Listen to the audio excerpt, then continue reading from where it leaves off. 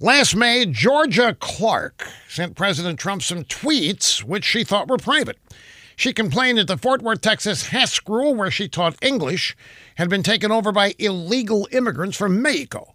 She said the drug dealers in the school were not being punished, that certain students were being shielded from prosecution, and she begged the president to clean up the mess.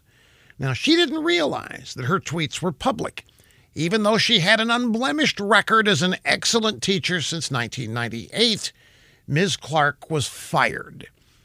Last week, the state education commissioner ruled that Ms. Clark should be reinstated with back pay. An independent examiner said that her tweets were statements from a citizen on a matter of public concern protected by the Constitution. In other words, they're free speech.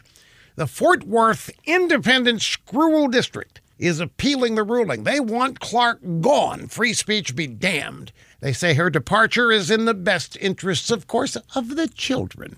So what's the lesson?